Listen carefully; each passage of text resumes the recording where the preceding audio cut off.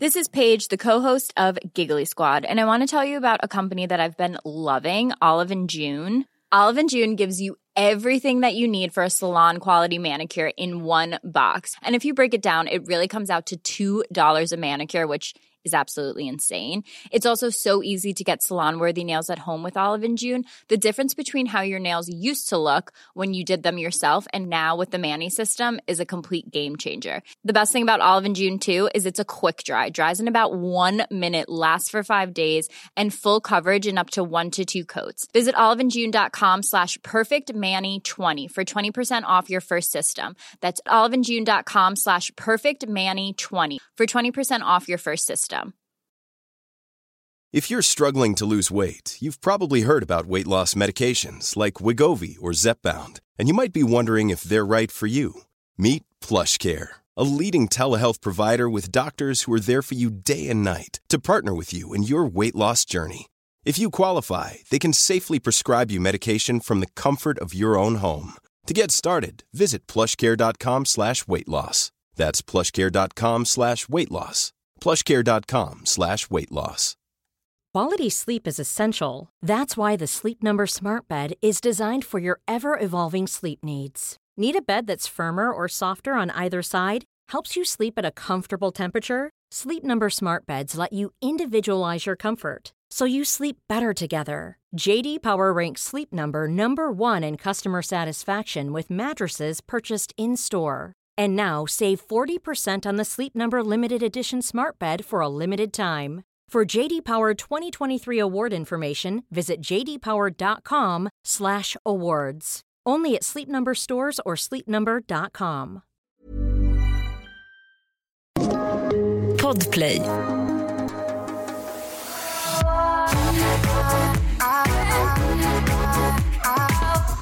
Något nytt har hänt. Ja. Vi sitter ju i en poddstudio för första gången. Vi är vana att sitta bredvid varann i bilen. I det tryggaste rummet vi känner till. Där bara våran vänskap finns. Och nu råkar vi tyvärr vara på en studio där andra människor finns. Alltså Mix Megapol spelas in i väggen bredvid. Ja, jag vill inte att Danny Saucedo ska kunna råka gå förbi. Nej. När jag ska berätta om att jag fortfarande har menskoppen jag har haft i 24 timmar. Vilket man inte ska. Men vi sitter i ett ganska mörkgrönt trekantigt rum med panoramafönster. Så att kommer Saucedo så då ser han lika olika på den. Så är det. Ja. Vi sitter också mitt emot varandra. Jättekonstigt, jag är så långt bort från dig. Jag brukar kunna ta på dig. Men det är också lite skönt tycker jag. För hade vi suttit mitt emot varandra närmare så hade det varit svårt att spela in på det, tror jag. Varför? Vi sitter aldrig mitt emot varandra nära. När gör vi det? Nej, men då hade vi suttit bredvid varandra nära, eller vad menar du? Ja, exakt. Det är det jag menar. Ja. Hade vi suttit jättenära nu så ja, jättenära du och jag nu är mitt emot varandra. Det hade varit panik. Då hade det varit tantra-session, titta rakt in i ögonen. Verkligen. Då hade jag grinat och inte passat nu. För nu ska jag prata om min menskopp nämligen. Därför att jag har haft den i lådan länge. Alltså kanske 6 eller 7 menstruationer.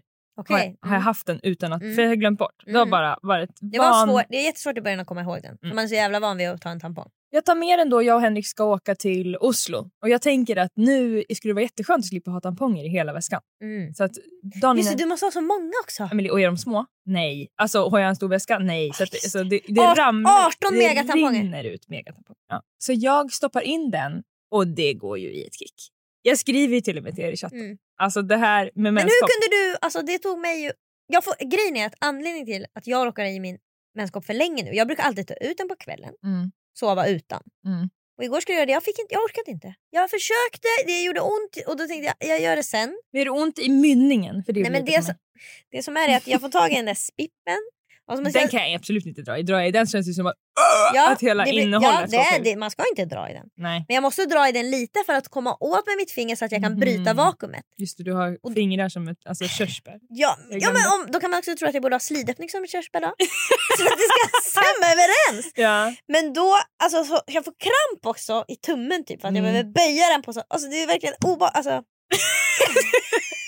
Men, så att då gav jag upp och gick och la mig. Och nu har jag fortfarande inte tagit ut den. Så jag får väl göra det alldeles strax. Men när du ska ta ut den, krystar du då? Eller spänner du dig? Nej, då gör jag så att jag drar i spippen lite så att det blir... Och hur är du i bäckenet? Trycker du då som att du bajsar? För det är det som är tipset. Jag gör inget med bäckenet. Och det är väl det som har varit mitt problem då. Ja, det är det du måste göra. Jag måste krysta ut den. Ja, för då är det ju öppet i hela. Okej, jag ska krysta. Ja, absolut. Tack att någon sa det för 4 år. Jag trodde ju att jag var mänskapsdrottningen för tidigt. För att när jag kommer till Norge sen och jag och Henrik är ute på promenad, då känner jag hur det rinner längs benen. Och jag tänker att, för jag har köpt den största storleken. För att jag blöder så mycket. Och jag tänker då att det kan inte vara sant. Att den redan är full. Att den redan är full. Jag tror inte på det. Nej, men det som många säger är att den ska liksom läcka. Det är svårt att få helt tätt, säger vissa. Det kan jag säga att det var för mig. Jag provade kanske 3 gånger. Alltså fylla, absolut det var mycket blod. Men det var liksom, den var inte full. Nej. Men det fortsatte rinna ut ganska tidigt. Så nu har jag kommit to the conclusion att jag tror att jag har köpt den för stor faktiskt. Jag tror inte att den väcker ut tätt. sig. Det blir inte tätt, nej. Jag tror att, för jag viker den som du har köpt den som man ska ha när man har 44 barn. Exakt. För du tänker, och jag tror att den blod, fortsätter vara vikt. Ja, men då rinner det bara. Jag tror det rinner då. Alltså, måndag, lika och olika.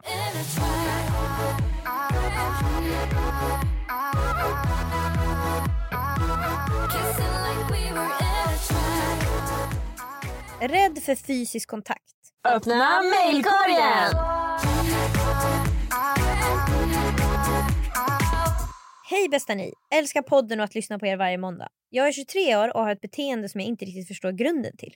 I min familj har vi alltid kramats och pussats, haft mycket fysisk kontakt och det har vi till stor del nu också fast jag och mina syskon är unga vuxna. Alltså jag menar min mamma, min pappa, jag, min bror och min syster. Vi kramas alltid när vi ses och det är aldrig konstigt till exempel sitta nära varandra eller pilla i håret, massera eller klia på ryggen. Som jag har hört att man i vissa familjer inte gör. Det är såklart olika för alla. Dock har jag aldrig varit så fysisk med mina kompisar och det är något jag börjat tänka på de senaste 2 åren.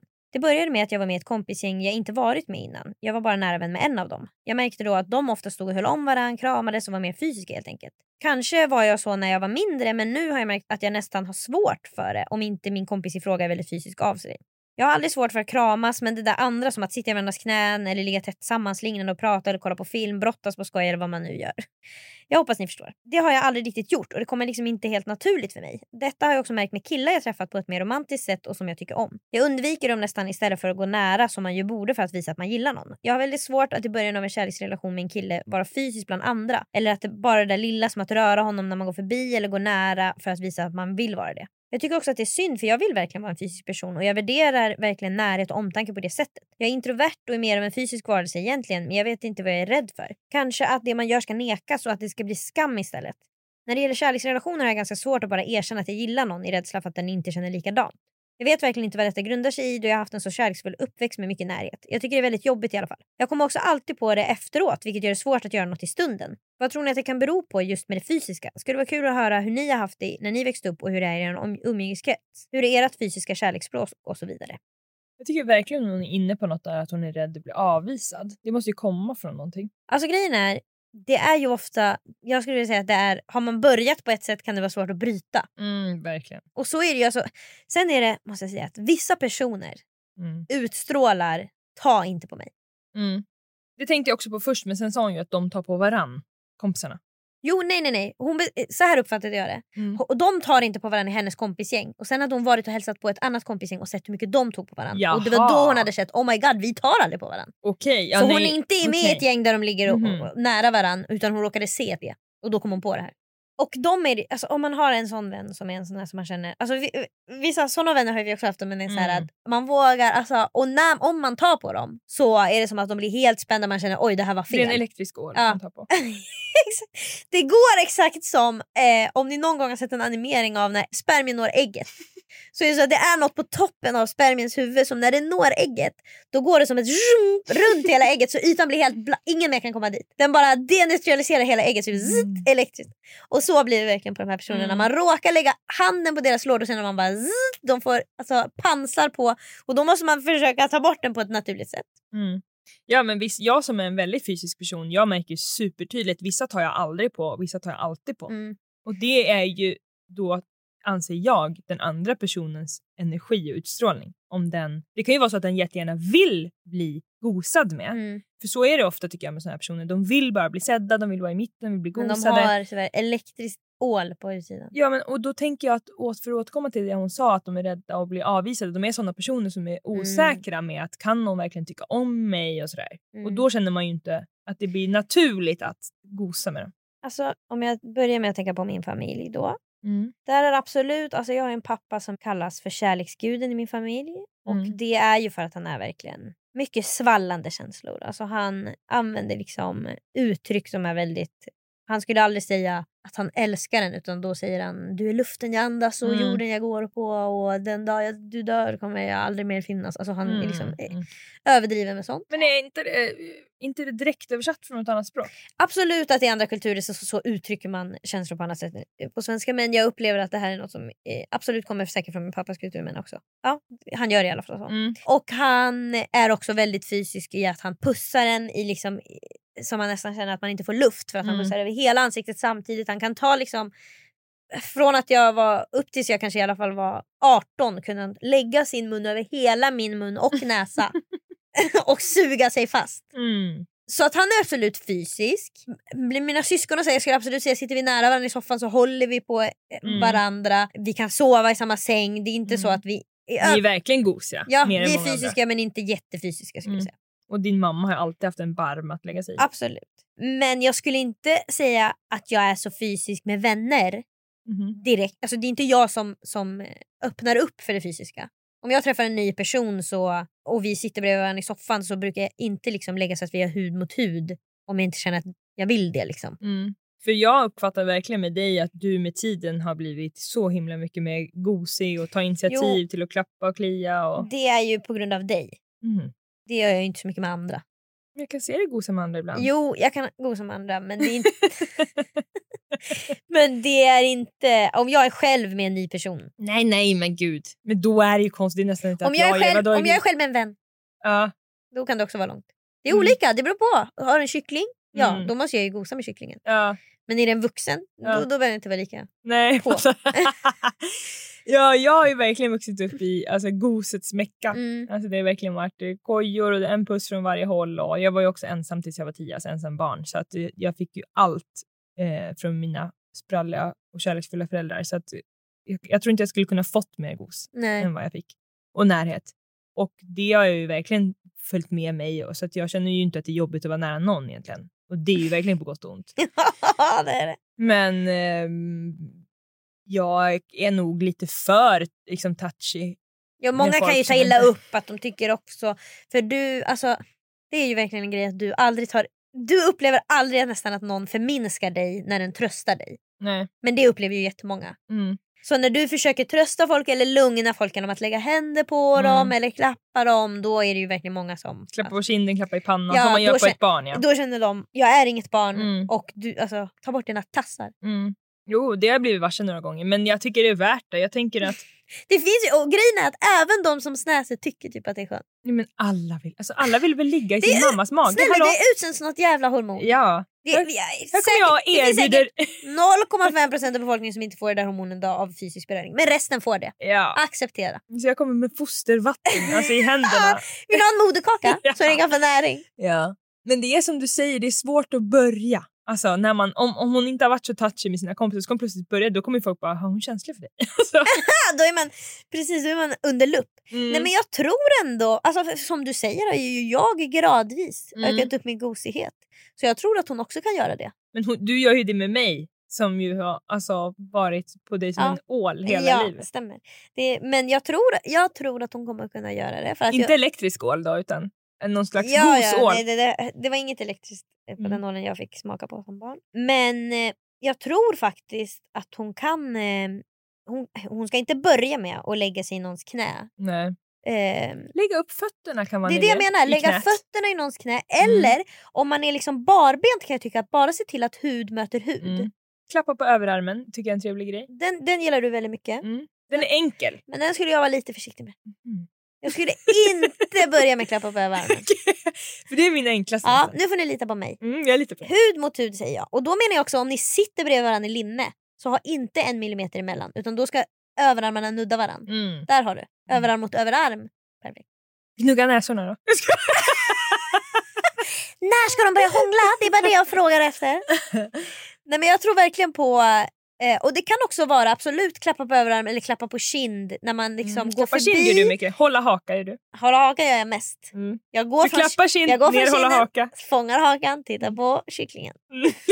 Här är vi näbb känner jag. Jag tycker också det är väldigt mycket enklare att ta tag i någons hand när man ska göra någonting tillsammans. Alltså typ om man gå på toa tillsammans. Absolut gå på toa tillsammans, men jag tänker typ ni är på väg till Gröna Lund och går över bron mot Djurgården. Vi känner oss om 10 år. Exakt. Då måste vi hålla varandras hand. Exakt. Då är det lätt att ta så här första steget. Eller om man kanske har uttryckt till och med att man är lite nervös, då är det okej. Men då har man ju också den här dynamiken att den ena kanske är ett barn och den andra är vuxen. För det är ofta då det är mer okej att klappa och ta. Jag tar ofta på ansiktet när jag ser barnet i personen jag tycker om. Det är ju då jag vill klappa den. När jag känner att, titta. Nu tycker jag det var bara en bebbe hela tiden. hela tiden. Hela tiden var bara en liten bebbe. Men sen kan man väl också göra, om man är på det humöret, göra övningar. Alltså som man behöver inte säga till sina kompisar att nu ska vi vara närmare varandra. Men man kan ju göra några roliga lära känna övningar som har det i sig så att man får testa bara vara nära. För det är ju bara obehagligt. Alltså det är samma som typ när man börjar dejta någon, så att i början så är det nästan som att man känner liksom för den andras hud är om man nuddar i 1 millimeter. Gud, ja. Men sen efter ett tag så släpper det ju. Då är det ju helt naturligt. Det är ju också någon så här pinsam känsla som kan uppkomma när man liksom tar någons hand eller klappar på någon. Om det blir fel, det är det som är, om det blir fel när man har tagit på elektriska ålar och man sen ska försöka backa, det är det som är svårt. Att sen bara, nu måste jag försöka, alltså då måste man typ byta miljö, man måste byta samtalsämne eller... Men jag har ju en avslutning när jag håller till handen. När jag visar den andra att nu kommer jag släppa, då klappar jag ju först. Sen nu är det dags att släppa handen. Känner du inte igen det? Jo. Och det kan man ju göra, för man kan ju hålla mycket kortare. Alltså, man kan bara visa, nu kommer jag släppa. Men det är inte för att jag hatar dig. För det är det exakt. Jag är inte äcklad av din hand. Du är inte för svettig. Nej, det är inte att jag tycker det här är pinsamt. Det är bara nu. Nu ska det släppas. Ja. Bra.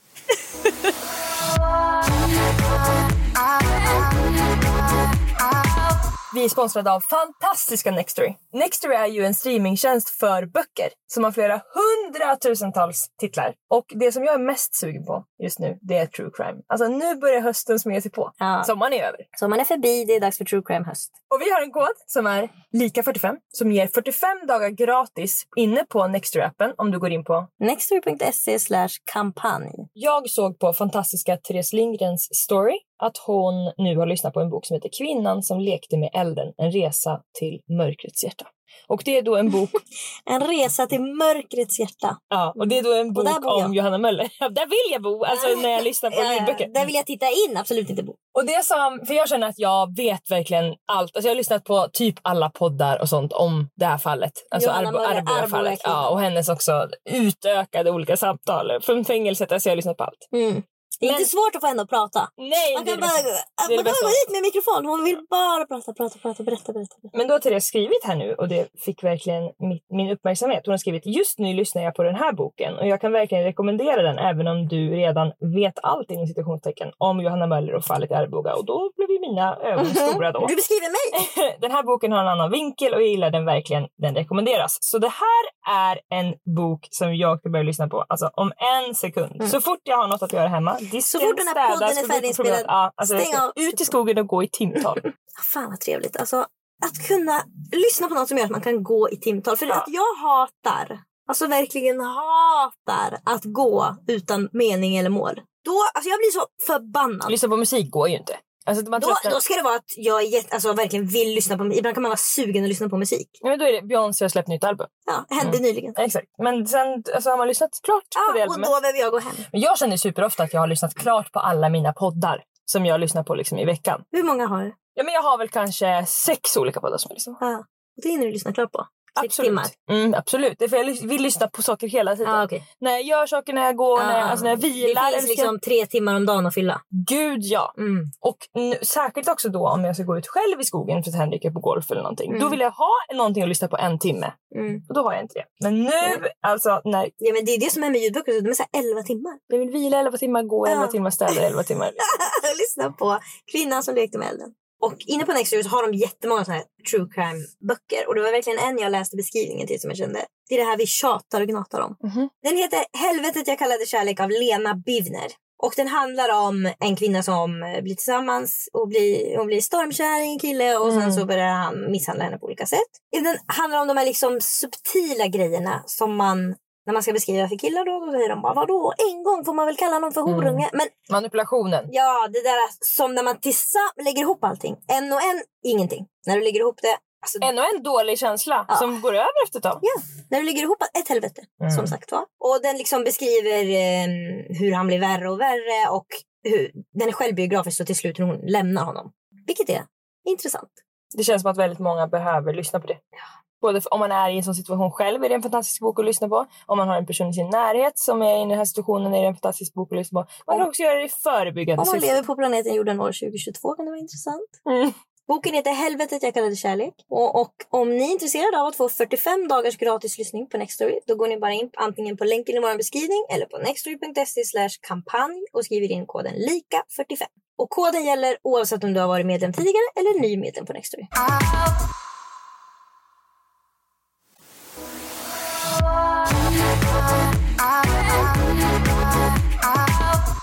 Jag och Henrik är då i Norge, om det var någon vecka sedan. Jag vet inte, jag är ju så dålig på tid. Men vi är i Oslo först ett dygn, har supertrevligt, kör escape room med Henriks kompisar och jag bara lever loppan. Jag har inte ont i magen heller, jag brukar ha väldigt mycket mensvärk. Men det går bra liksom, jag klarar mig på Ipren. Jag har glömt med Naproxen också, vilket var ett helvete. Naproxen... Vad ska finnas i Norge? Absolut, men köper jag det? Nej. Alltså, är jag lat? Ja, tyvärr. Eller vet inte, är jag lat? Nej, men... du är verkligen inte lat. Men du är inte heller, alltså du...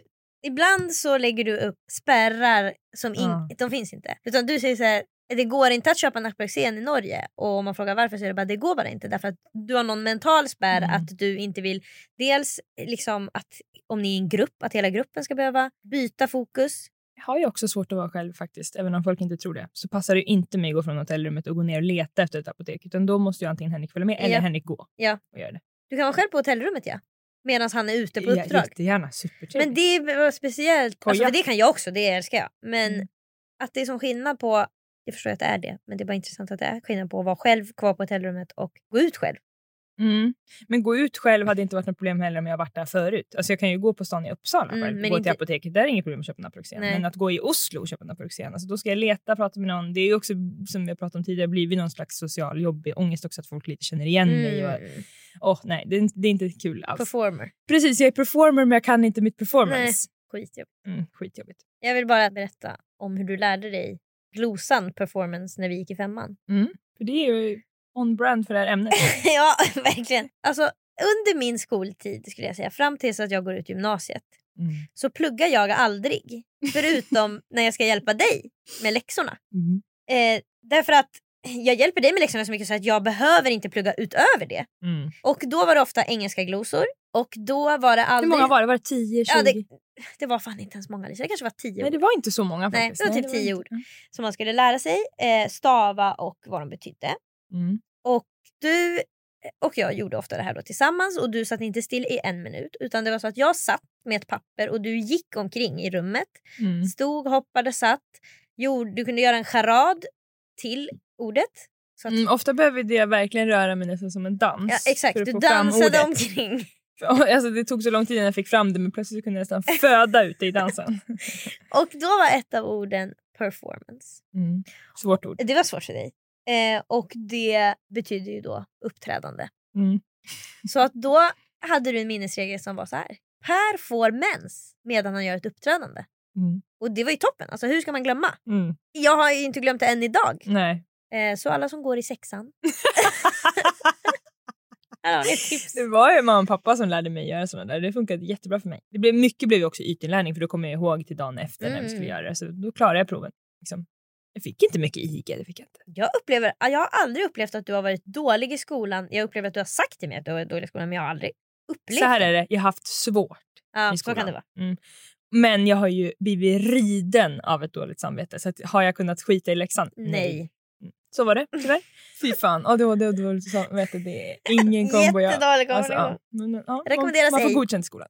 Jag och Henrik åker efter vi har varit i Oslo med bilen 2 timmar till ett jättevackert ställe som heter Larvik, där hans mormor och morfar bor. Och liksom släkten har olika hus och sånt. Det är supermysigt. Vi är massa liksom som hänger där. Jag och Henrik checkar in på ett otroligt fint spa-hotell. Alltså, såg du på min story? Nej, du vet inte. Alltså, ingen aning. Nej, okej. Ni som lyssnar såg.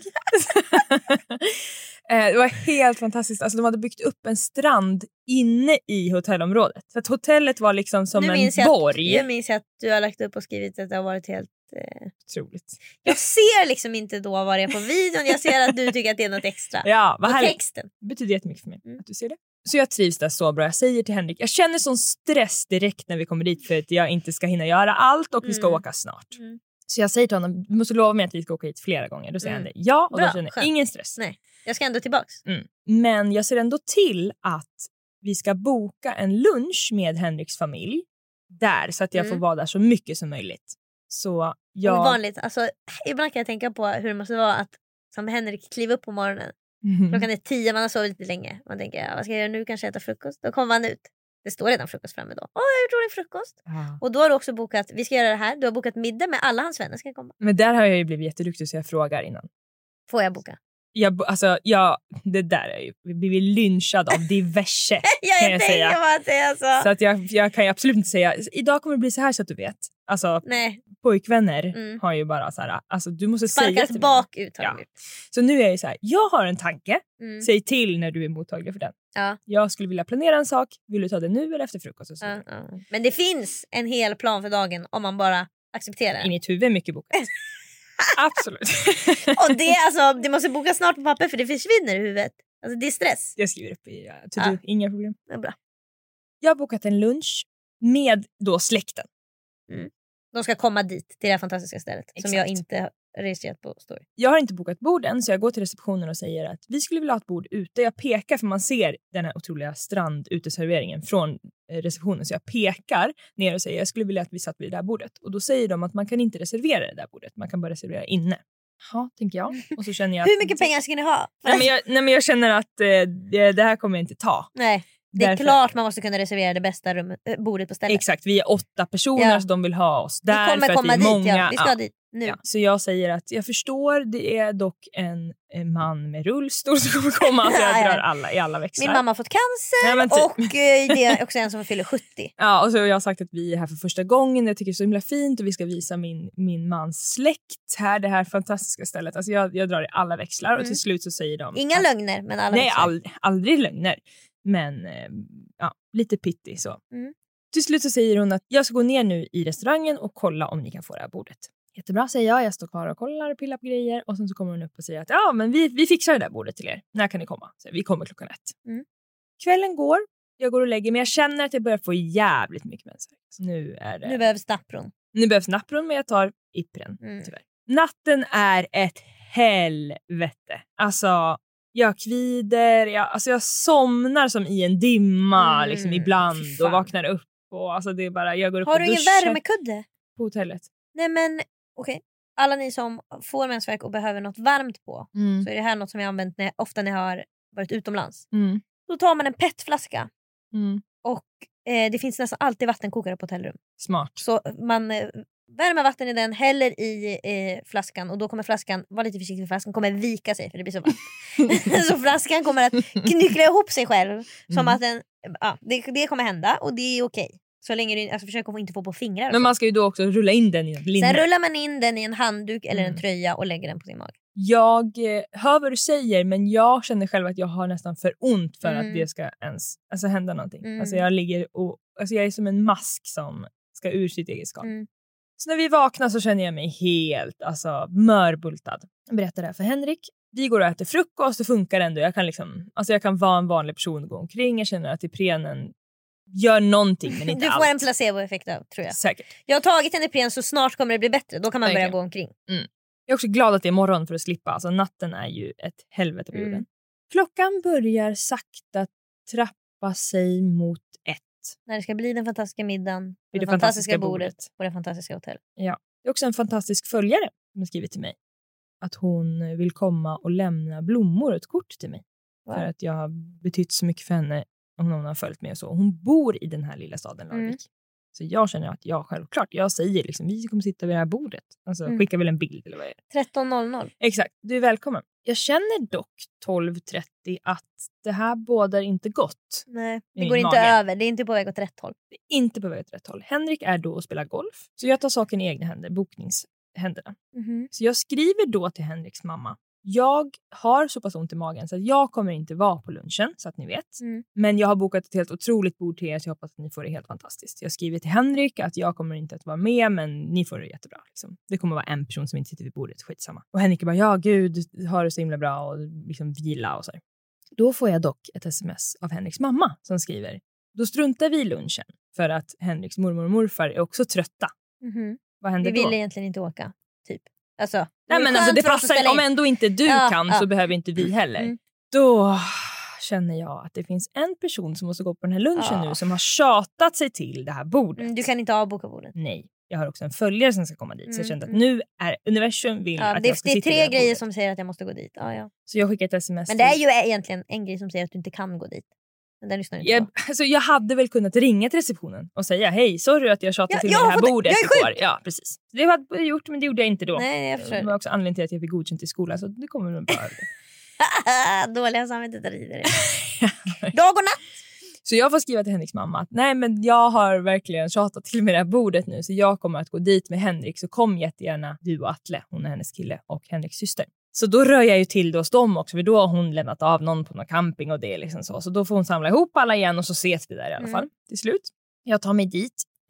Jag har nu så pass ont i magen så att jag skulle vilja ligga på golvet. Jag känner väldigt tydligt att jag vill ligga mot något kallt. Ja, precis. Jag vill ligga typ på ett badrumsgolv och jag vill verkligen grimasera. Och jag känner också när jag sitter där vid bordet, det är gassande sol, vi sitter precis vid en strand, det är liksom trevlig jazzmusik, jag skulle kunna köpa in en drink, men jag mår ju som, alltså, det är så hemskt att vara på en sån där fantastisk plats och må så där dåligt, och jag känner också, jag har aldrig haft så här ont in public. Nej. Alltså jag har så ont nu så att jag måste till sjukhuset. Ja, nu borde jag vara undangömd i ett eget skrymsle. Verkligen, och jag säger ingenting. Och jag är typ samtidigt lite low-key imponerad av mig själv. Att jag sitter där och bara, gud, tänk att jag kan ha så här ont och inte säga någonting. Det där är ju verkligen något som driver andra mycket, mycket mer än vad det driver oss. Att man liksom blir imponerad av sig själv. Tänk att jag klarar det här. För så tror jag folk känner som har olika... Alltså tvångstankar och grejer. Tänk att jag klarar att gå 10 timmar på en dag. Det trodde jag inte. Tänk, jag går 12. Det är inte många som kan cykla 700 kilometer på en vecka. Alltså det är sådär. På. Henrik känner ju mig, så han ser ju på mig att jag har väldigt ont. Så han säger ju säkert 10 gånger. Ska du gå till rummet? Ska du gå till rummet? Ska du stå i rummet? Ska du gå nu? Till slut får jag bara så. Ta hans hand hårt. Snart får du... jag vara här. För snart ska det komma en följare hit. Blommor. Och jag har tjatat till med det här bordet. Så måste jag sitta här. Och jag har tjatat hit din mamma också. Alltså förstår du, jag kan inte gå. Alltså det är det som är så sjukt också. Att du tänker såhär, jag är skurken. Jag var superskurken. Alltså jag var hela björnligan som satt där. Men jag känner att jag kommer behöva gå på toa nu. För att alltså gråta eller vad det är.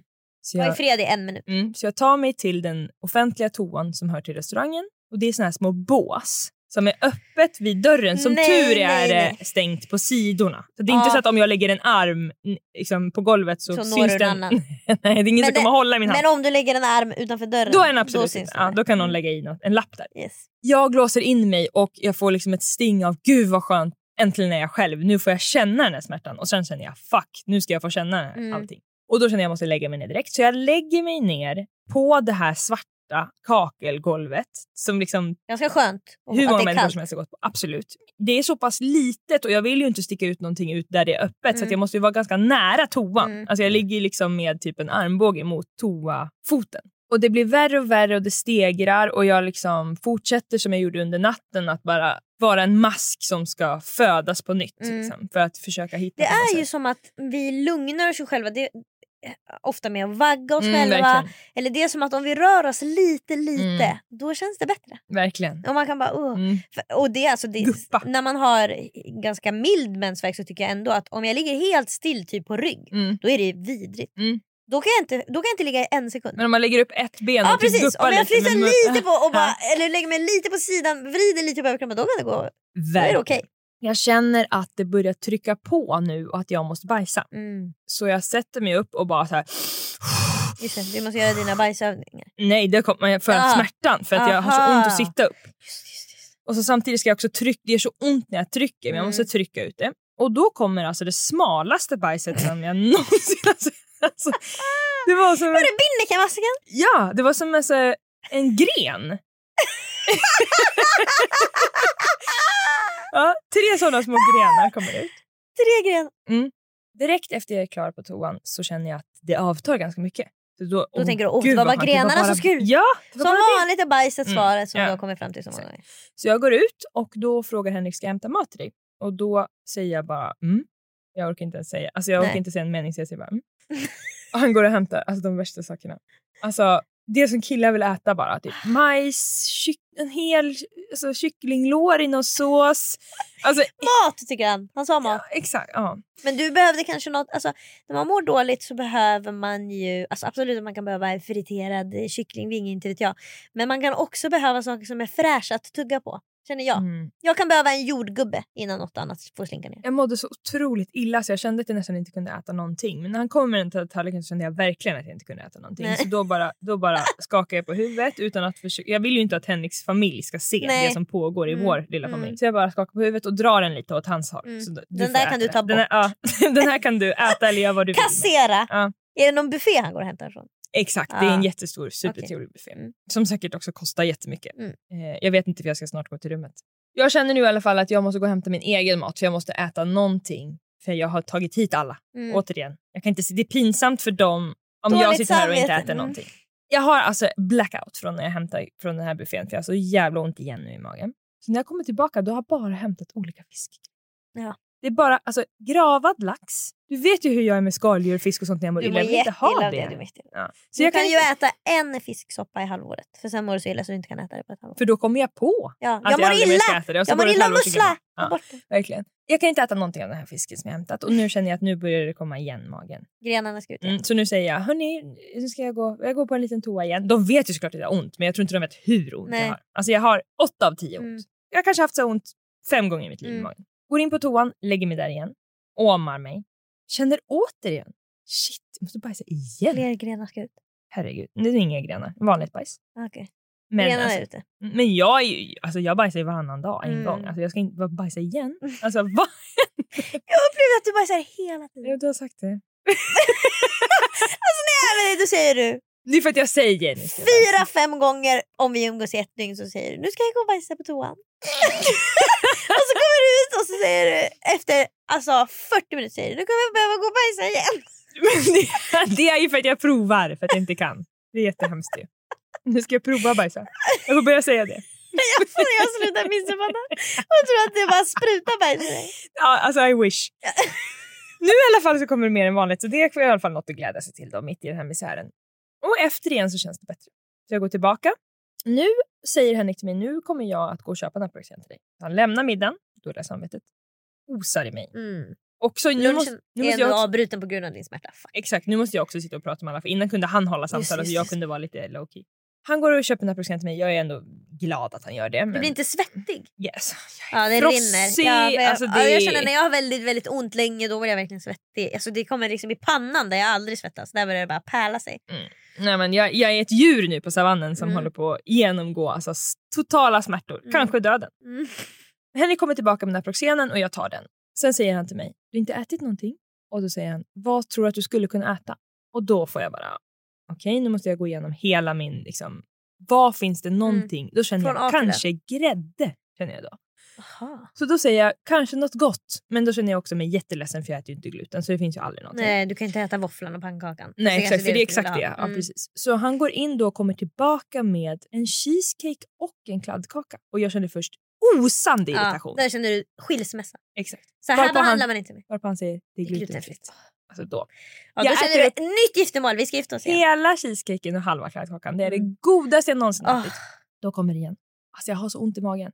Alltså jag känner att jag kan nästan inte vänta mig. Nej. Det har bara gått kanske en halvtimme innan alla kom. Jag känner att jag måste i alla fall hålla ut en timme. Sen känner jag att jag kan gå. Sen ska ju också den här kvinnan komma med blommor. Så mycket att hålla koll på. Jag går in på toan igen. Lägger mig på golvet. Tårarna bara rinner. Och jag pratar med mig själv i det här laget. Och säger att hur kan det få vara så här? Det är helt otroligt. Och det är inte sant att jag har så här ont. Så här ont ska man inte behöva ha. Måtte det bli bättre med Naproxen. Och sen känner jag igen att det börjar trycka på. Nu är det bajs. Bajsar igen. 3 gånger, det är rekord. Alltså på de senaste 10 åren. Helt otroligt. Fina bajskorv. Alltså det är bara, jag känner bara så här.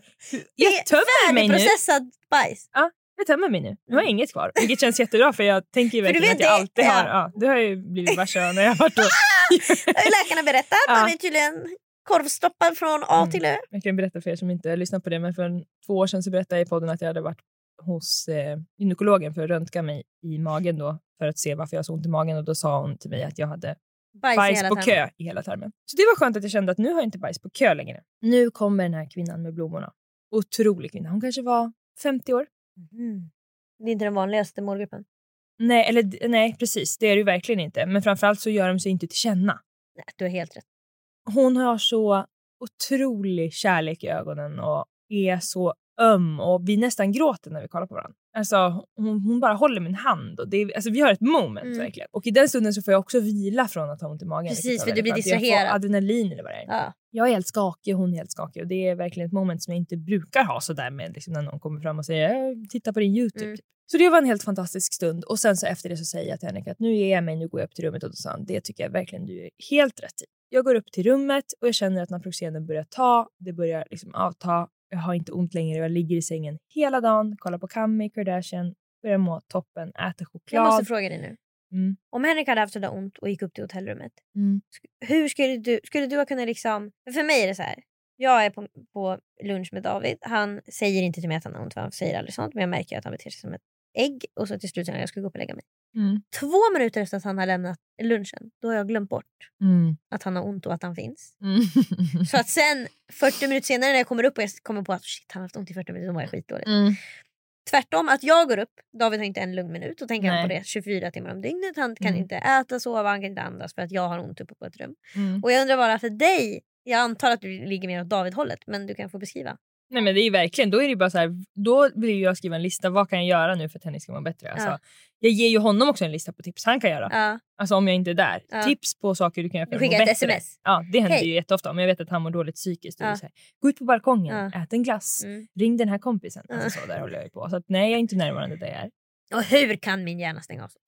Jag vet inte, och för mig känns det som att även om jag typ hade ett barn skulle jag inte heller komma ihåg. Alltså jag skulle glömma det så fort. Skönt. Ja, det är ju jätteskönt såklart att jag inte behöver tänka på det så ofta, men man får ju också en ganska backlash när man kommer på oj, mitt barn har vridit sig i smärta och jag har inte tänkt på det bara 50 minuter. Jag hade trevligt att prata med någons morbror. Ja, personligheten ska avrättas. Ja, verkligen. Klipp till att jag och Henrik kommer hem någon dag senare och vi ska rensa hans garderob. En av mina absoluta favoritsysslor. Vi rensar ju då efter den här Marie Kondo, eller vad hon heter. Marie Kondo, när man ska ta upp plagget och känna, precis, ger det här spark joy till mig eller ska jag säga thank you till plagget? Tack och det där håller vi på med. Och så har jag olika lådor, en för att ge bort till kompisar, en för att sälja och en för att spara. Skitkul, och han får bara säga ja och nej.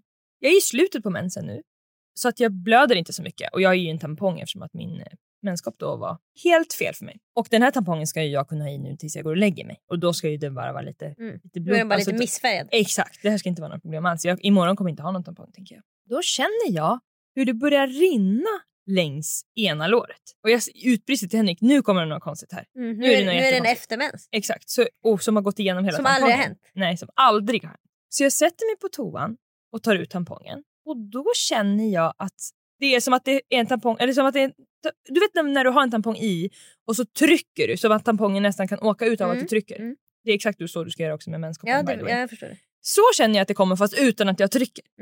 Så jag tar som att det trycker på inifrån. Exakt. Något trycker ut den. Exakt. Så jag tar ett papper för att se vad fan. Jag tänker att det ska komma någon konstig flytning eller mens. Eller du har lagt en ny papperstampong där uppe som ska födas ut. Jag vet vad som ska komma. En egengjord tampong som är bortglömd. Jag var med där förr när jag hade stoppat upp saker och glömt dem i mitt hemliga hål. Ja. Och det som kommer ut då är en blodklump size pingisboll. Typ. Levrat blod. Verkligen. Och jag känner direkt att det här kan nog vara ett missfall. Så jag googlar missfall och får upp 10 bilder då av det som jag håller i handen. Och någon har fotat min hand och lagt ut på internet. Precis. Och känner att shit. Det fick jag verkligen. Ja, det här var en klump som aldrig blev något. Exakt. Och det var det här som skulle ut när jag satt på den här fucking lunchen. Alltså det var så... Kroppen bara, alltså det har blivit fel. Ungen har blivit fel, den ska ut. Så jävla sjukt. Och när jag är så där, för då är jag ju skakig liksom. Jag är ändå med om någonting. Då frågar jag alltid mig själv för att förstå vilken känsla jag känner. Så då frågar jag mig själv, är du ledsen nu för att du inte har fått ett barn 1-10? Då känner jag, alltså då skrattar jag nästan. Nej, att du ens tar upp det. Har du planerat barn? Nej. Okej, är du ledsen? Nej, bra. Skjut det åt sidan. Släpp det. Nästa steg. är du chockad bara över vad som har hänt med din kropp? Då är det bara ding, ding, 10, 10, 10. Du hittar den. Ja, och så frågar jag också, är du skärrad över att visa och berätta det för Henrik? Och då får det också typ 4-5. Ja, så då fattar jag, okej, nu är det bara att jag har varit med om en livsomvälvande sak. Men det där måste jag också säga att det är viktigt, för ofta så tycker jag att man bara så här, man har lärt sig att när du får missfall blir du ledsen att du inte fick barn. Ja. Men det var ju verkligen inte det jag kände. Nej, för att för man kan ju också ha råkat bli gravid. Absolut.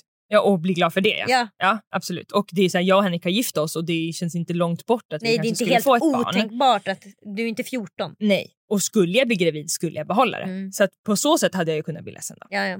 Men jag tar i alla fall den där klumpen med skakiga händer. Och Henrik sitter och bajsar också. Det här blir bajsavsnitt.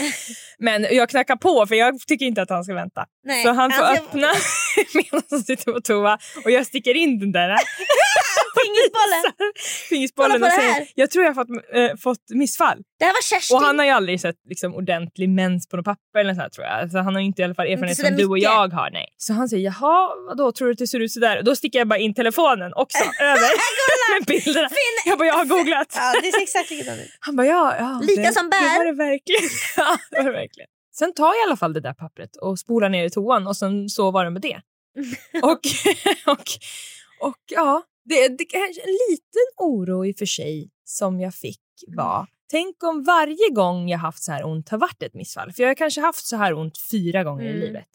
En gång var jag ju när jag var i Thailand där mamma, pappa och mitt ex, som vi kallar för Max här i podden, fick ställa sig som en ram runt mig. Kommer du ihåg att jag berättade det för länge sedan? Inte i podden dock. För att då började det bara rinna när jag hade bikini på mig. Och då hade inte jag mens. Och då kände jag verkligen att jag måste ha fått missfall. Ja.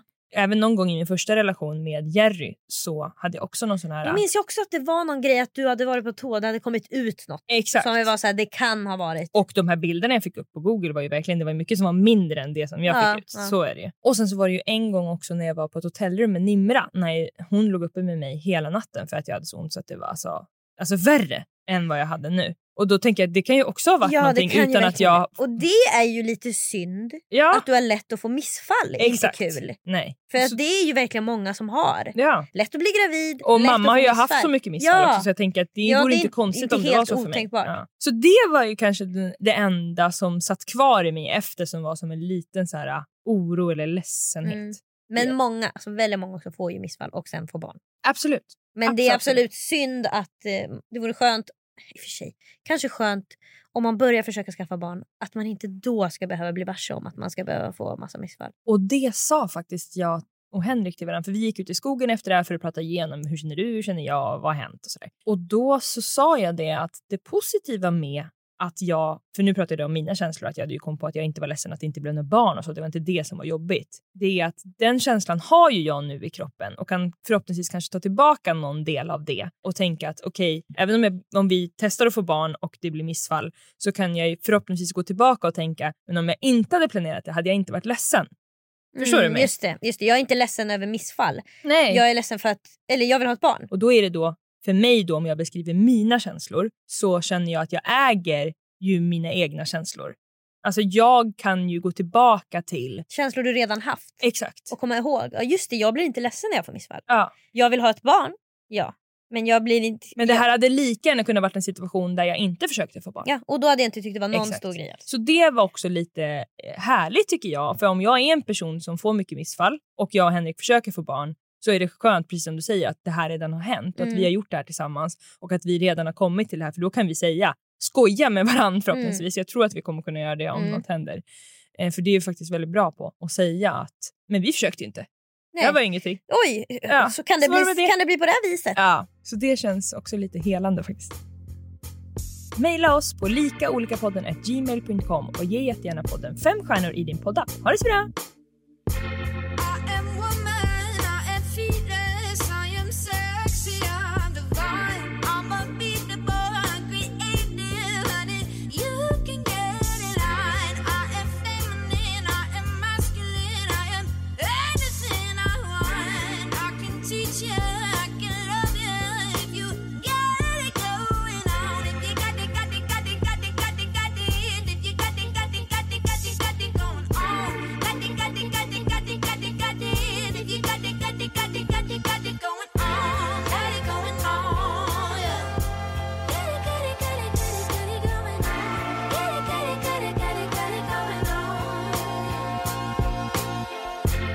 basic, I'm modern, I live by my own design. I'm cherry, I'm lemon, I'm the sweetest key lime pie. I'm electric, I'm bass, on the beat of my own drum. I can make you goosebumps raise with the tracing on my thumb.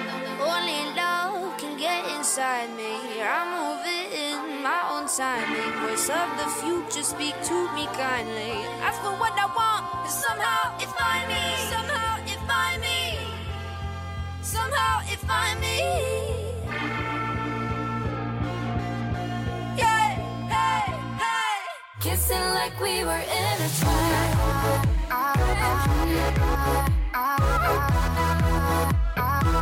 Kissing like we were intertwined.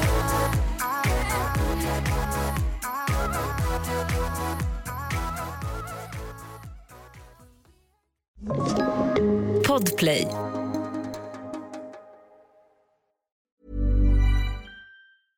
Flexibility is great. That's why there's yoga. Flexibility for your insurance coverage is great too. That's why there's United Healthcare Insurance Plans. Underwritten by Golden Rule Insurance Company, United Healthcare Insurance Plans offer flexible, budget-friendly coverage for medical, vision, dental, and more. One of these plans may be right for you if you're, say, between jobs, coming off your parents' plan, turning a side hustle into a full hustle, or even missed open enrollment. Want more flexibility? Find out more about United Healthcare Insurance Plans at uh1.com. Mom deserves the best, and there's no better place to shop for Mother's Day than Whole Foods Market. They're your destination for unbeatable savings, from premium gifts to show-stopping flowers and irresistible desserts. Start by saving 33% with Prime on all body care and candles. Then get a 15-stem bunch of tulips for just $9.99 each with Prime. Round out Mom's menu with festive rosé, irresistible berry chantilly cake, and more special treats. Come celebrate Mother's Day at Whole Foods Market. Imagine the softest sheets you've ever felt. Now imagine them getting even softer over time. That's what you'll feel with Boll & Branch's organic cotton sheets. In a recent customer survey, 96% replied that Boll & Branch sheets get softer with every wash. Start getting your best night's sleep in these sheets that get softer and softer for years to come. Try their sheets with a 30-night guarantee. Plus, get 15% off your first order at bollandbranch.com. Code BUTTERY. Exclusions apply. See site for details.